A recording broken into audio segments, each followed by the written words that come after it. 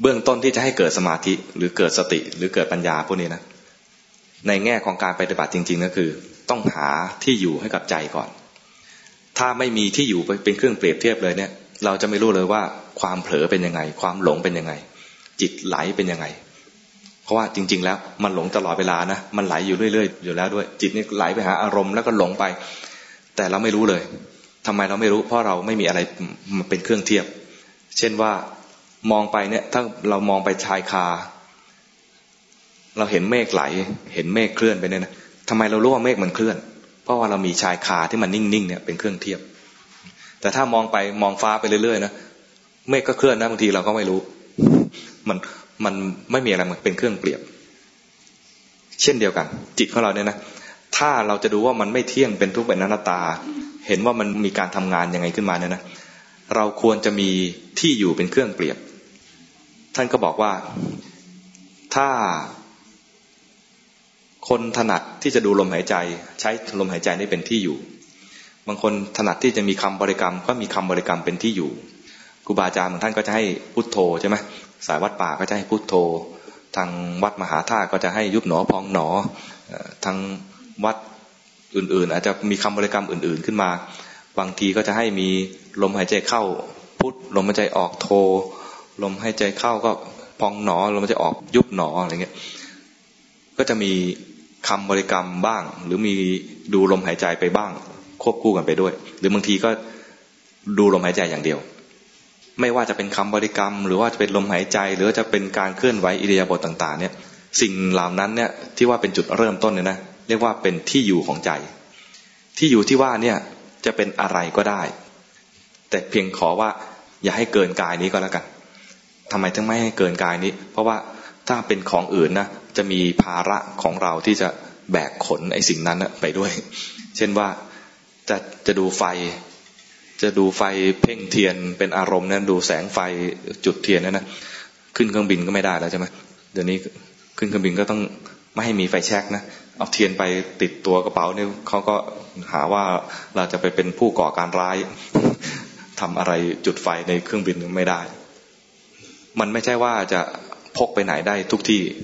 ถ้าเรามีเครื่องอยู่ที่มันเป็นกายเราเนี่ยมีลมหายใจเราก็เอากายที่หายใจนี่ไปทุกที่ใช่ไหมมีคำบริกรรมอยู่ที่ไหนก็บริกรรมได้ใช่ไหมเพราะว่ามันไม่จำเป็นต้องพกอุปกรณ์อะไรก็เอาอะไรก็ได้สักอย่างหนึ่งเข้าใจว่าน่าจะทุกคนในที่นี้น่าจะเคยภาวนากันนะมีการบริกรรมหรือมีการเริ่มต้นกันมาแล้วใครไม่เคยเริ่มต้นเลยมีไหมใครใช้คำบริกรรมพุทโธเป็นการเริ่มต้นทำสมถกรรมฐานมีไหมใครใช้แค่ลมหายใจมีไหมลมหายใจอย่างเดียวก็มี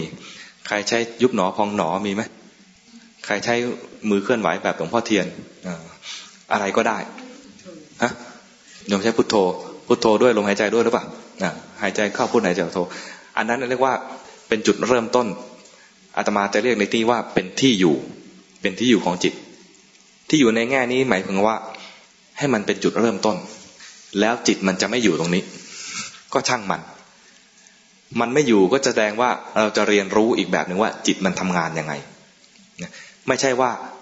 มึงอย่าเผลอไปนะมึงนี่คือจิตเรานะมึงอย่าเผลอไปนะอย่าเผลอไปนะไม่ใช่อย่างนั้นนะไม่ใช่จะบังคับมันนะเพียงแต่ให้มันกลับมาที่อยู่เริ่มต้นจากที่อยู่นะพอมันเผลอไปให้รู้ว่าเผลอพอรู้ว่าเผลอแล้วอย่าให้มันลอยไปไหนก็กลับมาเริ่มต้นใหม่แล้วจะได้รู้ว่าเผลออีกเป็นยังไงมันลอยอีกเป็นยังไงแล้วมันมีความโกรธเป็นยังไงจากการที่ว่ามันออกจากที่อยู่นี้มันเผลอจากที่อยู่นี้แล้วคอยสังเกตดูดีๆว่าตอนกลับมาที่อยู่เนี่ยเรามีการดึงมันไหมมีการบังคับไม่ให้มันเผลอไหม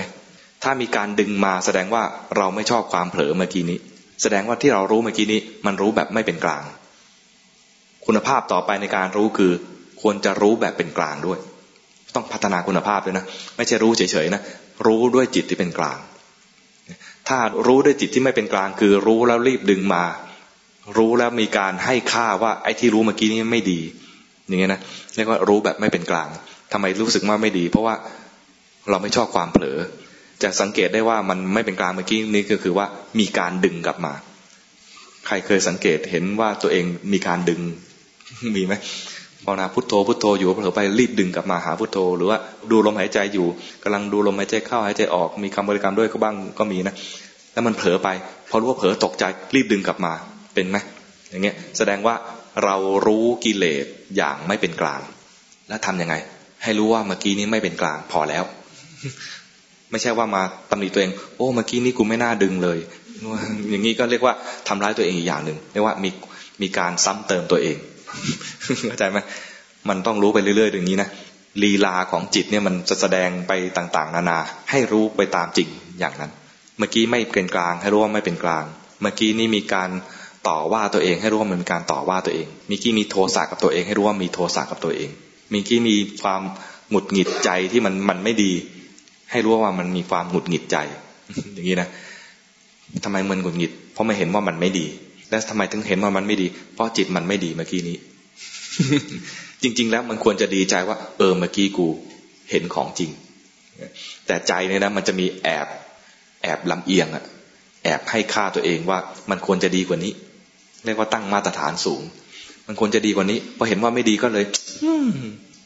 มาเนี่ยนะก็รู้เลยว่าเมื่อกี้ไม่เป็นกลางมีไหมเป็นไหมนามาเนี่ยเป็นบ่อยเลยทำไมเป็นอย่างนี้วะทำไมเป็นอย่างนี้วะเนี่ยนะให้รู้เลยว่าเมื่อกี้รู้เหมือนกันนะแต่รู้แบบไม่เป็นกลางขณะนั้นถ้ารู้ทับไปอีกทีคือมีโทสะเกิดขึ้นโทสะอะไรโทสะกับการที่เห็นว่ามันไม่ดีเมื่อกี้นี้จริงๆแล้วเห็นแล้วว่ามันไม่ดีเนี่ยดีแล้วแต่เห็นแล้วไม่เป็นกลางก็เลยไม่ดีเข้าใจไหมมันนิดเดียวเท่านั้นเองนิดเดียวเท่านั้นเองพอจะได้หลักไหมหลักก็คือว่าหาที่อยู่ให้ได้ก่อนที่อยู่เนี่ยแล้วแต่ชอบใครไม่มีให้หาซะนะหาที่อยู่เอาไว้จะเป็นลมหายใจก็ได้จะเป็นคำบริกรรมอะไรก็ได้บางทีไม่ต้องพุทโธก็ได้บางคนชอบคำบริกรรมแบบไปฟังซีดีครูบาอาจารย์แล้วครูบาอาจารย์บริกรรมบางคาถาให้ฟังแล้วก็ชอบตัวคาถาไม่ค่อยชอบเท่าไหร่ชอบเสียง ครูบาอาจารย์พอบริกรรมคำนี้ขึ้นมารู้สึกว่าเสียงครูบาอาจารย์มันเย็นน่าฟังเลยนะนึกถึงคำนั้นหรือนึกถึงเสียงนั้นขึ้นมาในใจอย่างนี้ก็ได้บางทีครูบาอาจารย์อาจจะมีท่องคำว่าเมตตาคุณนังอรหังเมตตาเมตตาคุณนังอรหังเมตตาเราฟังงี้แล้วรู้สึกว่าน่าฟังเราบริกรรมเองไม่น่าฟังแบบนี้อะไรอย่างเงี้ยก็จำเสียงนี้แล้วก็นึกไว้ในใจอย่างนี้ก็ได้ลืมเสียงนี้เมื่อไหร่ถือว่าเผลอลืมเสียงนี้ในใจเมื่อไหร่ถือว่าเผลอบางทีก็นะโชหาระนังระชังหารตินะโชหาระนังระชังหารติอย่างเงี้ยให้ท่องเองไม่น่าฟังครูบาอาจารย์ท่องแล้วน่าฟังอย่างเงี้ยก็พอฟังแล้วก็จำเสียงนี้ไว้ในใจอย่างนี้ก็ได้พอเผลอจากเสียงนี้เมื่อไหร่ก็เรียกว่าเผลอเรียกว่านึกอะไรขึ้นมาให้เป็นอารมณ์เอาไว้แต่ใครไม่มีเสียงเหล่านี้เป็นความจำในใจนะก็นึกภาวนาเองก็ได้ไม่มีเสียงครูบาอาจารย์เป็นตัวนำเอาเสียงเราเองในใจเสียงเราหายไปเมื่อไหร่มีเสียงอื่นมาแทรกเสียงเราเองนั่นแหละบางทีเสียงเราเองพูดคำอื่นขึ้นมาแทรกขึ้นมาให้รู้ทันว่าเผลอไปแล้วหรือมีเสียงคนอื่นที่เราจำเอาไว้ในใจเสียงเพลงที่คนข้างๆบ้านก็เปิดแล้วเปิดซ้ำไปซ้ำมาเนี่ยเราก็ฟังจนจำได้ขึ้นมาพอมันปิดไปแล้วเราร้องในใจ เป็นไหมบางที อันนี้โทษเขาไม่ได้แล้วนะมันร้องเองในใจ มันเปิดจนเราจำแม่นพอมันปิดไปกูร้องได้แล้ว